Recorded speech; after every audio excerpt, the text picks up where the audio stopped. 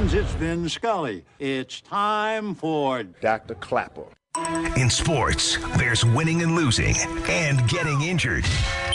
That's why there's Dr. Clapper. Dr. Clapper is the former head of orthopedic surgery at Cedars-Sinai. The Weekend Warrior Show with Dr. Clapper, presented by Cedars-Sinai. Hey, Dr. Clapper. How are you?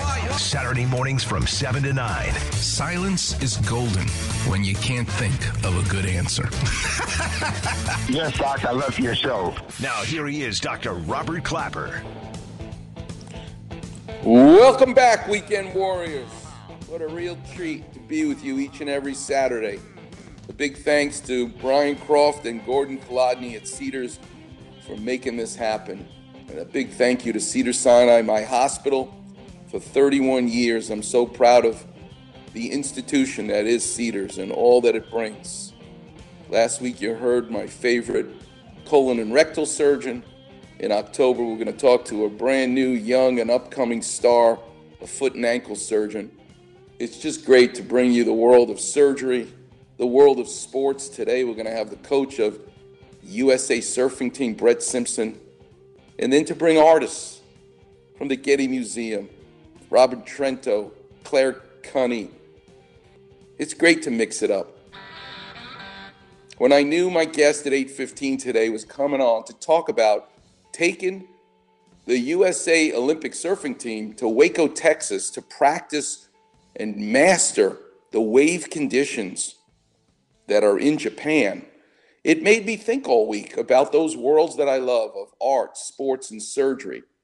Where do you master the surface in these fields? And it took me back in art and in music and in dance to the revolution of Michael Jackson in 1983. Billie Jean had just come out, and he now is asked to go to the Motown 25th anniversary show on TV and sings Billie Jean, but he also changes the world of dance forever by making this optical illusion called a moonwalk. It was a dance step originally called the backslide, but the masterful technique of using the dance floor to go sideways, not to jump up, not to jump down, was Michael Jackson mastering a surface. Let's listen to his brother, Jermaine Jackson, who was behind the curtain with everybody else from Motown, watching the master change the world before our eyes. Let's go to number 2. Michael didn't know what he was going to do on Billie Jean. And everything that you saw him do, he made it up on the spot.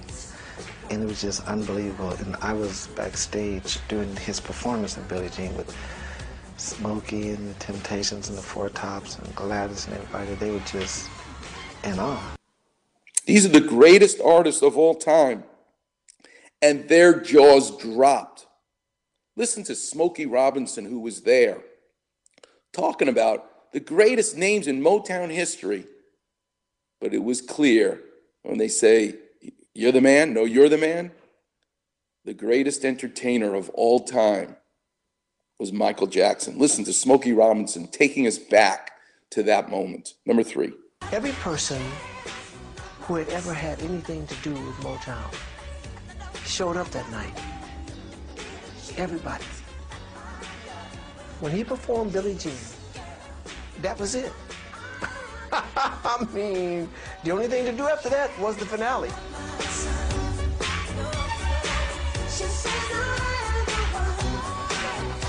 I probably remember that moment till the day I die.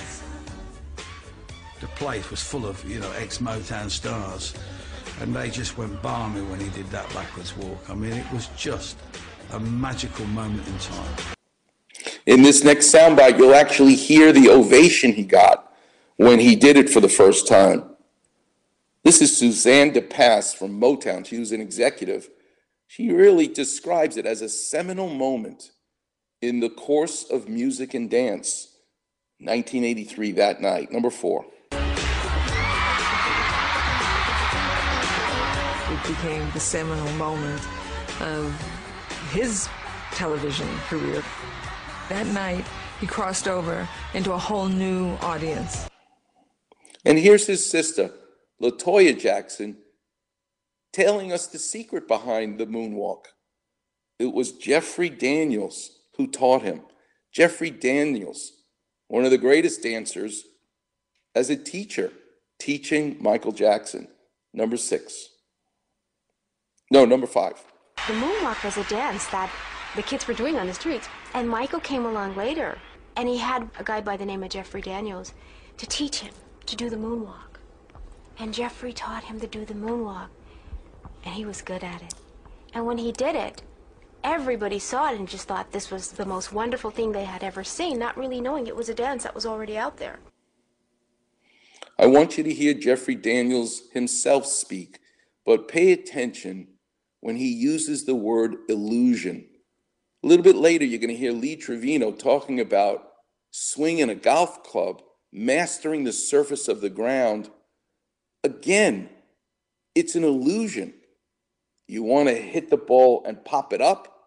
You actually have to hit down on the ball. It's the opposite. The illusion in this dance move is it looks like he's going forward, but he's going backwards.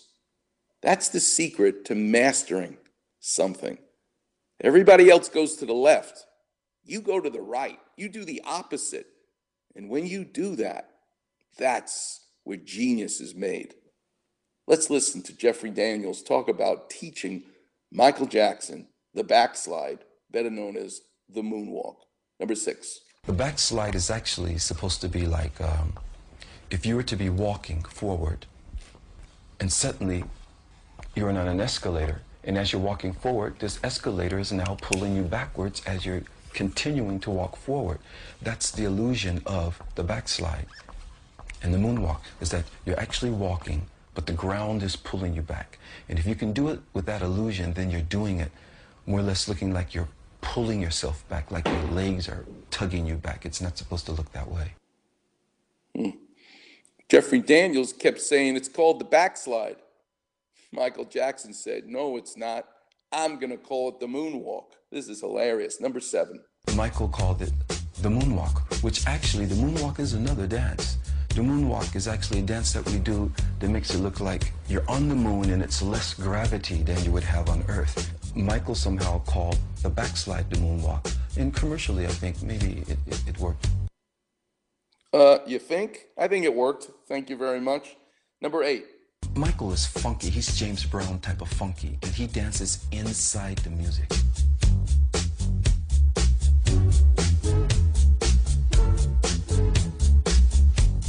When I was dancing with the electric boogaloos and we're doing body popping, it was never 1, 2, 3, 4, 5, 6, 7. It was just shoo, pow, bam, pow, shoo, and bang.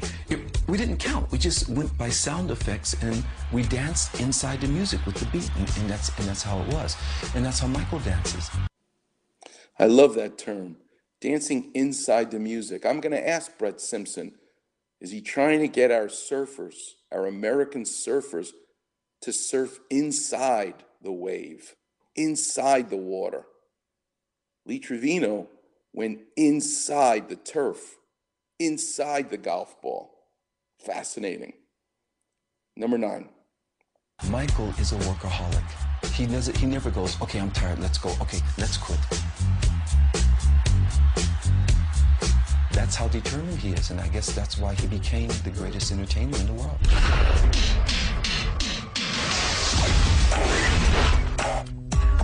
I remember I saw him in Japan during the history tour. I mean, he shot up from the bottom of the stage and landed on the stage and just stood there. And people are crying and screaming, and he hasn't even moved yet. He hasn't even moved, and they're crying and screaming. He's godlike to them. Powerful when you can dance inside the music and do a moonwalk and give that illusion of doing the opposite. That's a talent, because your brain tells you one thing, but you're doing something else. Lee Trevino, growing up dirt poor in Texas, He doesn't have someone teaching him how to play golf. He taught himself how to play golf, which is why he has a swing like nobody else. But he became one of the greatest ball strikers ever because he taught himself all that matters is how you make contact with the ball. But you got to fight what your brain wants to do with what your subconscious needs to do. It's kind of like Steph Curry playing in the dark gym with a strobe light blinking on and off, teaching his brain to make his shot a reflex, not think about the three-point shot. The ball has to get into his hands, quick release. It's a reflex, not a conscious thought. Same thing. Listen to Lee Trevino break it down. Number one. The subconscious mind is the strongest thing in your body. And it'll get you to do things that you actually don't want to do, but once you start thinking about it. So what happens when you pull a wedge out? What happens when you pull a 56-degree wedge out and you got to go over a bunker? You're going to help the ball up. You're always going to flip to help the ball up. And then all of a sudden you blade it or you hit behind it. Why? Because the bounce of the club now, if that sand wedge had 12 degrees of loft of the bounce on it, and all of a sudden you release it, now you're increasing it by 6 degrees. Now you got 17, 18 degrees of bounce. You're never going to get under the golf ball. A golfer carries 14 clubs in his bag. The reason is each club has a different angle of the blade to the shaft of the club. The bottom of the club is called the bounce. And if you're in a sand trap or you want to pitch the ball to make it pop up onto the green, it's the opposite. To make that ball pop up, you actually have to hit down on it. Lee Trevino realized that. No teacher ever taught him that. But getting your brain and body to do it is a whole different story. And he was the best ever at doing it. Number two. In other words, the only way that you can get under a golf ball is you have to hit down on a golf ball. You never hit up on a ball, you hit down on it. You compress it into the ground. In other words, and it's almost that the left wrist is almost broken here. When you hit it, it's this way. And the wedge comes compressed down into the ground. Now you utilize, what happens when you compress a golf ball in the ground? It goes up the club face. When you flip a wedge or any club here, the ball is only going to utilize the bottom two grooves. It's never going to use the top ones. And here he tells you the secret. He learned this as a child growing up in the backwoods of Texas, playing almost on concrete, not on beautiful manicured grass, not with sand traps, but on Texas clay hardpan. You better master the surface. Otherwise, you ain't playing golf in Texas, where he grew up. Number three. So I learned a long time ago, but that again, that was from playing on hardpan. At Tennyson Park, I mean, you could have put cart paths. There's no cart paths on that course because you don't need them because the ground was that hard. Everything was a cart path there. The ground is just that old black clay. If you've ever been to Texas, you can't get it off your shoes. And once it gets hard and baked out, I mean, you've got to punch everything. And that's where I learned to punch this little wedge. Number four. Now, I never used to put as much spin on it. You know why? Because the club would bounce right off the ground. Then when I came on tour and got soft fairways, you understand, and I tried that shot, I mean, that ball would squeeze right up that blade. He would hit twice and check.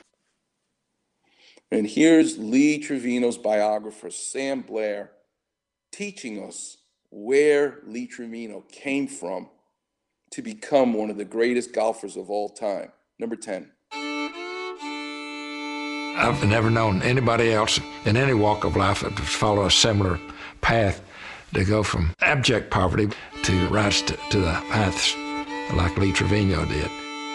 Before he was a U.S. Open champion, before he was one of the greatest and most popular golfers of his time, before he was anyone that anyone ever heard of, Lee Buck Trevino was the grandson of a Mexican gravedigger in Texas, a boy who never met his father, a child who couldn't have dreamed of the life in front of him, even if he tried. And number 12. Lee's granddaddy. During the week, his grandfather took Lee along with him to work, where his lessons were simple but essential. He took a lot of pride in digging a grave, and he would show Lee, this is how you keep the edges square, and this is how you do it so that, the casket will fit correctly. On one side of the ramshackle Trevino home was the cemetery. On the other was the sixth fairway of the Dallas Athletic Club, which meant golf balls would land on the lawn often. Balls that the young Trevino discovered he could collect and sell. Number 13. They had a little three-hole course behind the caddy shack over there, and they'd get out there and play, and he was doing well there and enjoying it. After 8th grade, he decided to just drop out and get a job and make what he could and keep playing golf. So he'd spend his teen years not in high school, but on the golf course caddying, teaching himself the game. Then on December 1st, 1956, his 17th birthday, he joined the Marines. He taught himself the game. Number 14. I was dead broke. I actually was unemployed at the time, so I was just playing a lot of golf. And someone said, U.S. Open's coming up, thinking about qualifying for it. Tried it. Had to go to Odessa and qualified. He's like a fish out of water. I mean, the course is like nothing he's ever seen before. You have to understand that I learned to play with no rough, no bunkers. Oh God, I don't think I had 14 clubs. I didn't have a sand wedge because I never been in a bunker. I had a McGregor 11 iron. That's what I had, and that baby was sharp enough to cut a steak. Because he filed it himself. And finally, this is the 1968 U.S. Open. Jack Nicklaus is in the lead. You'll even hear some of the sound bites of Chris Schenkel calling the tournament. And hear him say, "Here comes Trevino." History was made because Lee Trevino mastered the surface of golf. Number 15. As the NC fell back to earth, Trevino grabbed the lead, and even with Nicklaus charging, refused to falter. He hit the flagstick. You could not say he's lacking in boldness. And what a shot. It's gone. The late USGA official Joe Dye trailed Trevino on the course. And as he watched one remarkable shot after another, Dye was unable to contain his amazement. He said, "What are you trying to do, win the Open?"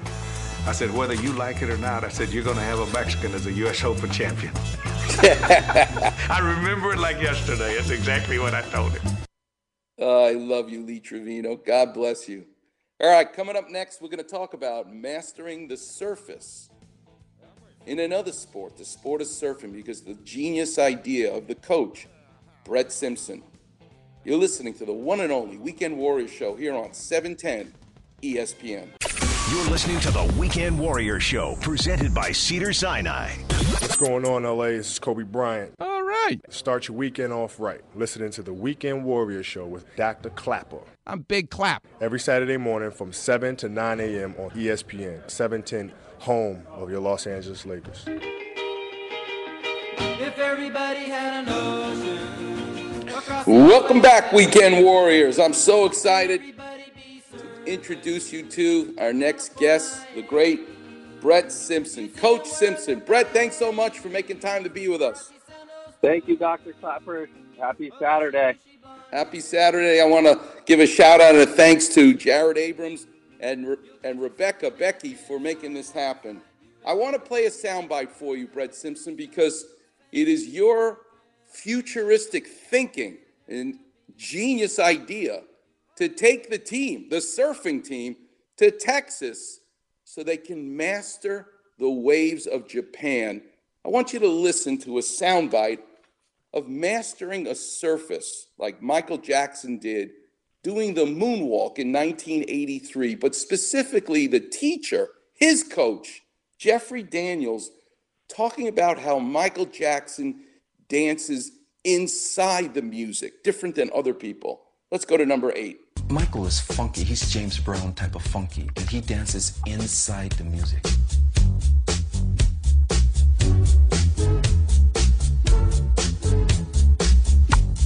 When I was dancing with the electric boogaloos and we're doing body popping, it was never 1, 2, 3, 4, 5, 6, 7. It was just shoo, pow, bam,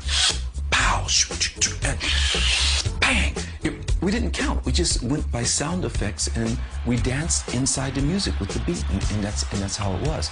And that's how Michael dances. Your surfers, Brett Simpson, they surf inside the water, inside the wave. What do you think about when you hear that analysis of Michael Jackson from his dance coach?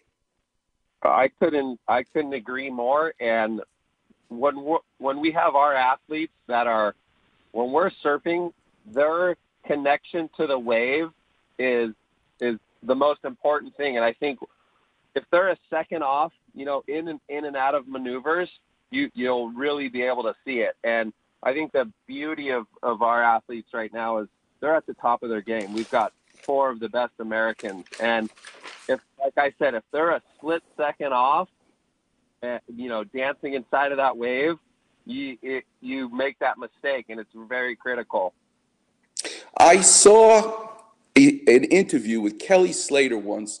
I can't seem to find it anymore, but I saw it where he said when he looks at the wave, which is nothing but circular, it's a curl, he sees it as a series of flat surfaces that he can launch from. We all see a tube. He sees flat surfaces. Steve Paulette, play this soundbite of Johnny Miller talking about what makes Lee Trevino, who mastered the surface in golf, so special and so different. Number 6.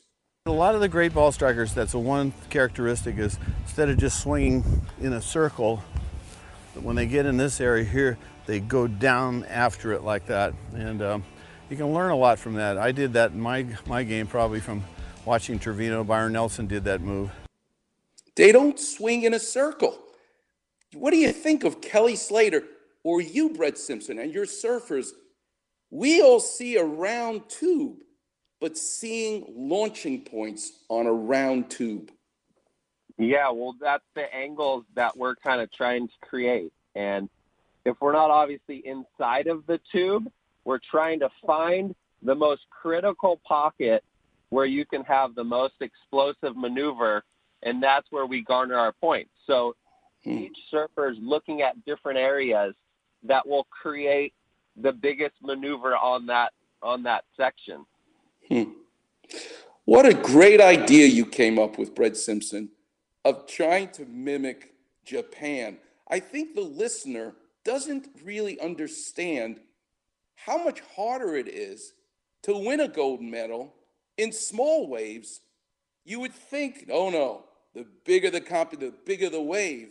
But actually, on many levels, it's easier to surf a giant wave than it is a small wave. What do you think of that? Yeah, it's very tricky. Small waves, I think, are something very different because you have to generate your own speed. And depending on where a lot of people grow up, some are better than others. If you grew up in Florida, you grew up in Southern California, you really know how to generate your speed on some of the smaller waves. Where if you grew up in Hawaii, you're used to the big stuff and you're used to kind of controlling that speed. So there's a lot of variations. Just to simplify it, because we have listeners of this show from all over, many of them appreciate surfing, but not to the extent that you have an appreciation for it. So teach us the difference between a point break and a beach break and what you might do with it as a surfer and as the coach of USA Surfing. Yeah, so a point break usually will give you longer lines going, whether they're each direction, right or left. You get more combination maneuvers, lot longer waves, where the beach break scenario kind of creates shorter waves, shorter intervals in between the waves, so they're the quicker waves impactful. So we're talking maybe 1 or 2 maneuvers, maybe a little tube ride, and possibly an aerial to, get the high scores. Being the coach of the team, Brett, do you sometimes feel like you're the father figure for these youngsters? Yeah, I have a great relationship with a lot of our athletes, so we've kind of been around each other over the years. When they're this high at this level, it's more being that backbone for the questions they have, and keep learning on little things that they want to get better at, because they're already so good. It's just nitpicking little things that will kind of help their game evolve even more. I want to go through the team because many of the listeners, maybe they've heard of Kelly Slater, who's an alternate, but I'd just love to go through some of them, where they're from, and what about them makes them uniquely, each one of them, so special. So let's start with one of the greatest to come out of the North Shore, John Florence. What is it about him and his surfing that is so special? Well, John's been, he was a prodigy from a young age, and he grew up on the North Shore of Oahu, which obviously has pipeline, one of the heaviest waves in the world. And he's became this fearless kid from a young age and surfed, amazing waves, and went on to, qualify through the qualifiers, which is, in some mediocre surf, and then ended up winning 2 world titles, which is just astounding, and now he's, in regards, he is one of the best surfers in the world, and also one of the best aerialists in the world. So he's very special. As an orthopedic surgeon who surfs, my break is up in Ventura, but you have 2 orthopedic stories that you'll be dealing with on your team. One is an ACL tear that John Florence suffered that he's come back from, but the other is Christian Bailey. Tell us a little bit about Christian Bailey. Yeah, Christian's amazing. He's our backbone. He's such a great guy. He's put in so much work, and just for the organization in general, we love to have him. The Otter, he's always in the water pushing everybody. So just he's going to be doing some airs at the wave pool. I'm excited to see him. But didn't he suffer a vertebral body fracture in his spine and was in a wheelchair and immobile for so long? It must be an amazing story for him to come back from that injury. Yeah, the guy's put in so much work to get back in the water. It's been it's an amazing process for him over the years, and now to have him I've surfed with him at some of the U.S. Opens over the years, and surfing with us also Jesse Billauer, who fractured his vertebrae and became paralyzed, and it's just to get them in the water, get them back to where they're the happiest, and just that hurdle that they had to hop mentally and physically, to keep positive and keep in the water. Brett, I want to talk a little bit about you and your background, and I want to talk about the women on the team. So can I just take a break, pay some bills? Can you hang on for another segment? I'll be here. Okay, young man. Thanks so much. All right, Warriors. We're talking to the great Brett Simpson, the coach of our very own USA Olympic surfing team. Coming up next, we'll get into it. The girls on the team. Until then, you're listening to the Weekend Warriors Show here on 710 ESPN. You're listening to the Weekend Warrior Show, presented by Cedars-Sinai. What's going on, LA? This is Kobe Bryant. You're not gonna leave me alone, are you? Start your weekend off right. Listening to the Weekend Warrior Show with Dr. Clapper. The Grand Poobah, the Big Kahuna. Every Saturday morning from 7 to 9 a.m. on ESPN, 710, home of your Los Angeles Lakers. Welcome back, Weekend Warriors. I'm joined now by the coach of USA Surfing, Brett Simpson. Brett, over 31 years, I've been an orthopedic surgeon, still at it, taking care of many athletes. But one of the highlights of my career was one day walking into my office was Bruce Brown. Dr. Clapper, you got to fix my shoulder. And he ended up coming on, I did, and he came on as a guest on this show. Surfing, I spent the morning with Jerry Lopez at Pops in Honolulu. He became a guest on this show. Surfing's a big part of what I do, and it's really such a joy for me to introduce it to so many of the listeners. Tell us a little bit about you, Brett Simpson. What did your dad do for a living? How the hell did you become a surfer? Take us through the story. That's a great question. My father actually played professional football for 8 years with the Rams and Buffalo Bills, Bill Simpson. And I grew up playing a lot of sports, a lot of ball sports, football, soccer, baseball, the whole deal. And when I turned 12, I was playing a ton of baseball, and my friend in the summer, we went surfing in Seal Beach, and I don't know, that was it for me. I was hooked. The next thing, it was just, I was begging them for a board. I got a board for Christmas, and my dad was going, "What the hell are you doing?" And I just was hooked. I don't know. It was it was just fate calling. I just love the difficulty of surfing. I couldn't believe how hard it was. I was just brought to it by that. Like, usually I could do everything pretty quick, and surfing wasn't happening that quick.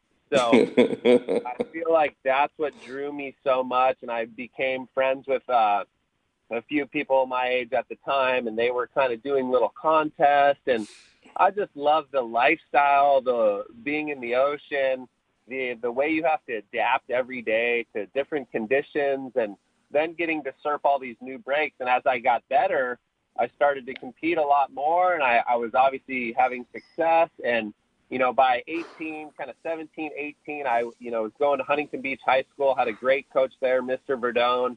And, he let me off the leash and said, "Hey, I think you got what it takes." And he's an honest man. And that gave me that extra confidence to kind of go tackle the qualifying series. And that wasn't easy. It took me, a handful of years to qualify for the World Tour. But I stuck with it. I dug deep. I, figured out all my equipment, figured out all these new spots I was going. And I was able to make it. And I had 6 years on the World Tour. I was able to win 2 U.S. Opens here in Huntington Beach, and I'm proud of my career. It's been a great ride, and now I'm the coach of some of the best surfers in the world. Wow, that's great, Brett Simpson. I'm so proud of you. For me, surfing, I'm a Jewish guy from New York. What the hell do I know about surfing? But Cupid shot me in the chest just like you, and I said, "What the hell just happened here?" And I fell in love, and that's all. I feel like that's the gift I give myself for working so hard and the rest of the things I do with my life. The metaphor for me of surfing is the nose of the board is your future. The tail of the board is your past. But the surfer stands in the middle and learns to live in the moment. That's what's so special. And I just love talking with Jerry Lopez, who's a good friend of mine, and saying things like, if you can buy it with money, it's cheap. You learn so much about life by surfing. Tell us a little bit about the women on the team, about Carissa Moore and Lakey Peterson. What's so special about these young girls on the team? Yeah, well, Carissa's the queen. She's just won her 4th world title. Obviously, this year we've had the year off, but she is such a special talent. She grew up similar. She was a young prodigy from Honolulu, Hawaii. And, with all that pressure and all that fame so young, it's kind of like Johnstown. They've been able, not a lot of people are able to withstand that. And these two have been able to carry all that, little bit of burden on their back, that pressure, and they've just excelled, and it's been so special to watch her grow as a woman. And she's a special talent, and she's still evolving, and it's been an awesome ride to watch her and now be a part. It's going to be a fun week as we are going to be in Texas together. And then we also got Carolyn Marks. She's a young prodigy, 18 years old. She grew up in New Smyrna Beach, Florida, and now residing in San Clemente, California. She's one of the most special girls. I think she was the youngest ever to qualify at 15. And she had a great year last year. She finished runner-up. So our girls on the U.S. team have been pretty dominant the last few years, and pretty confident, where we're at and where we're going heading into the Olympic Games. Do the girls have a different relationship with the wave versus the man? I would say the men, in the bigger stuff are just more confident right now. When you're talking about some of the bigger waves, the girls have gotten a lot better, and they're kind of pushing themselves towards it. I think just becomes in the normal everyday ways. It's just different lines and power. I think obviously the men have a little more power, but I've been very, over the last 5 years, the level to which the women's have gone and where they're going has really stepped up, and it's been a real pleasure to see. Well, Brett, before I let you go, I just want you to know there is a young girl surfer. She's been a guest on this show who I am just so proud of and in love with, and it's Lily Culber. Keep your eye on Lily Culber. She may be on your team next time around. She's on our junior squad right now. I know Lily pretty well. She's definitely making strides big time. I love it, Brett. All right, well, thank you so much, Brett. How do we keep track of what you guys are doing? Is there a website? What do we have to do to track you? Yeah, usasurfing.org, and we'll post a lot of stuff on there, and then on our Instagram is USA Surfing as well. So we'll probably be updating through our, training camp in Texas soon. That starts on Monday afternoon. And then, that's kind of where you could find most of the information. Well, Brett Simpson, stay healthy. But I like to tell people, you're either pre-op or post-op. One day you're going to need me, and it'll be my pleasure to help out. I love it. All right, Brett. Thanks so much for getting up early to be with us. Yeah, thank you, Doctor. See you soon. Okay, my pleasure. That's the great Brett Simpson, the coach of USA Surfing. Coming up next, the clinic will be open. The number's 877-710-ESPN. But there is a shoulder surgery I did this week that I want to tell you about. And also, where do you get that maple glazed donut that blew my socks off? Best one I've ever had. I'll tell you where. Coming up next on the Weekend Warrior Show here on 710 ESPN. You're listening to the Weekend Warrior Show, presented by Cedars-Sinai. What's going on, LA? This is Kobe Bryant. At 42 years old, you know what your new nickname is for me? Start your weekend off right. Listening to the Weekend Warrior Show with Dr. Clapper. You're not Matthew from Santa Monica anymore. You're Mr. Pre-Op. Every Saturday morning from 7 to 9 a.m. on ESPN, 710, home of your Los Angeles Lakers. Well, I love that dirty water.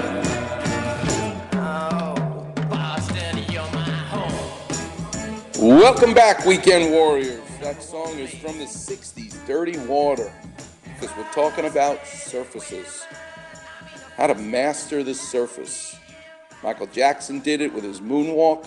Lee Trevino did it with his golf club, mastering the golf course. Brett Simpson is doing it with our surfers going to Waco, Texas, to master the kind of wave you'll see in Japan. Fascinating. That's why we're playing that song. Let's do a little clap revision for Von Miller, for the football fans and fantasy football fans, about what exactly happened to Von Miller when he dislocated his peroneal tendon.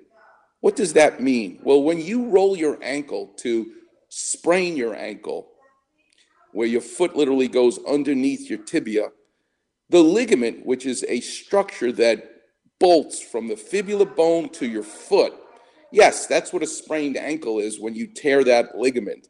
But what he did was go beyond the sprain of the ligament. He damaged something else called the retinaculum. What is that? It's similar to a belt loop on your pants that tore, so the belt now can come away from your pair of pants and your pants could fall down. But what's fascinating about the peroneal tendons, which allow you to, rather than rolling your foot underneath your ankle, called inversion, the peroneal tendons allow you to rotate your foot the opposite direction, eversion. And there's two of them. Well, there's actually three. There's a peroneus tertius, but there's the peroneus longus and the peroneus brevis. If you feel your ankle right now, the bone on the little toe side of your ankle is the fibula. And believe it or not, there is a channel carved out of the back of the fibula bone. It's not a flat surface like a pencil, your fibula bone. It actually has a groove in the back that allows these, kind of like a puppeteer with the strings moving the arms of the puppet. Those tendons are like the strings, and they run their course in the back of the fibula bone in a groove that helps keep them located, that gives you this mechanical advantage of the tendon contracting, giving you the ability to fight gravity and evert your foot. Well, when Von Miller was playing, he rotated his foot like a sprained ankle, and he didn't damage the bone, but those cables, the tendons, those peroneal tendons that should live behind the fibula and are now held in place by not only the bony groove, but by a belt loop above them, better known as the retinaculum ripped. The belt loop tore and allowed the tendon to snap in front of the fibula. You could feel it as an orthopedic surgeon when you examine someone, and boy, can you feel it as a patient. Extremely painful. And you're not doing any lateral movement unless you've got your peroneal tendons sitting behind or posterior to the fibula. So he had surgery yesterday. What's the surgery? Well, when you explore that dislocated tendon, the first thing you do is you put the tendon back in the groove and you see if you can repair the belt loop. How is that done? We drill little holes into the bone itself and pass stitches into the bone. Sometimes we use what's known as an anchor, a suture anchor, which is a genius idea, which is technology that's really in the recent history of orthopedic surgery, where we're able to put stitches into the ligament or the retinaculum and fire a dart with threads, a metal anchor, into the bone where the stitches are attached to the anchor, that is, the metal anchor, and the bite of the threads on the anchor keep that anchor from pulling out of the bone, except they have stitches attached to them. And that's a suture anchor. We'll use those to reattach the retinaculum. But if the reason this occurred is because the groove in the back of the fibula is too shallow, it's not deep enough to allow those tendons to stay nicely back there, then one of my favorite operations is to deepen the groove. So you, in essence, this is sculpting. This is why I love sculpting in marble so much. You unroof the back of the bone of the fibula. You don't throw it away. You unroof it, and you almost make it like a door hinge. You then take a tool to scoop out. Once you've opened the door of the back of the fibula bone, you then can curette or scoop out like an ice cream scooper the marrow bone, which allows you then to put the door back on, but the door will now sink deeper into the back of the fibula, deepening the groove in the bone so the tendon can sit deeper there. And it's for that reason those tendons will now not snap out of place again. That's the surgery that we do for the different degrees of dislocating peroneal tendons. You get put into a boot for usually about 6 weeks, and then for a month, or I should say a cast for 6 weeks, and then you're put in a boot for a month after that. They're saying he's out for the whole season. Not so fast. I could easily see Von Miller returning to the field in 3 months. Maybe it'll be 3.5 months, but I don't think his season is over. I think he will be back. So for you Denver Bronco fans, don't get depressed. I think you're going to be seeing him this season. Next week, let's talk about my guest next week. I'm so excited. His name is John McAtee, and he owns Channel Islands Prosthetics and Orthotics. What does he do? He custom makes for patients who've needed an amputation because of diabetes out of control, getting poor circulation and needing their legs amputated for all kinds of reasons. But what I love most about this world of making braces for amputees is that they have not forgotten the Paralympic athlete. The patient who still wants to be active, that traumatically they lost their leg for whatever reason, and they still want to be active. They still want to run a marathon even. In the old days, you literally just made something that looked like your shin bone, and we put a fake foot and shoe on it so that cosmetically it looked like you still had a leg. But you're not going to be able to be active in jogging and running with that device. So a genius came along with the idea of making a device made of graphite. It does not look like a foot at all. It looks like a boomerang on its side. It looks like a crescent moon. It's called a cheetah. This device, made of carbon fiber, so it has the bounce with a heel on it, allows someone who had a below-the-knee amputation to actually run in a marathon with a special kind of orthotic that John McAtee is an expert at making. And I want to get into it with him about what that's involved. The first thing he taught me that I never realized is they intentionally have to make this kind of brace to be longer than your other leg. So if you're just walking around the neighborhood, you're going to walk with a limp because it's too long for your body. But it needs to be longer because if you actually start running, you need that additional length to actually even you out when you run. This whole idea of customizing a brace for an amputee has its own set of design issues.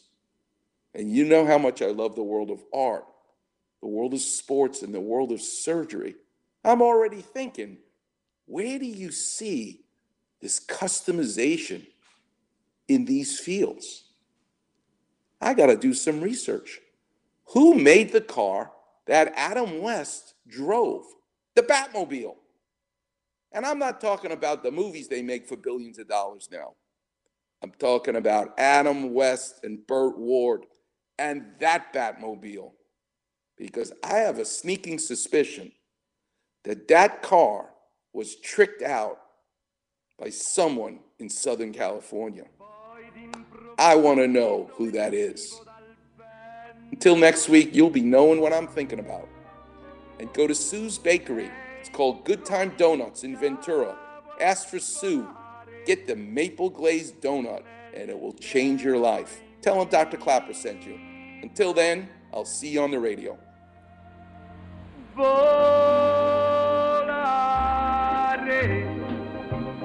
oh,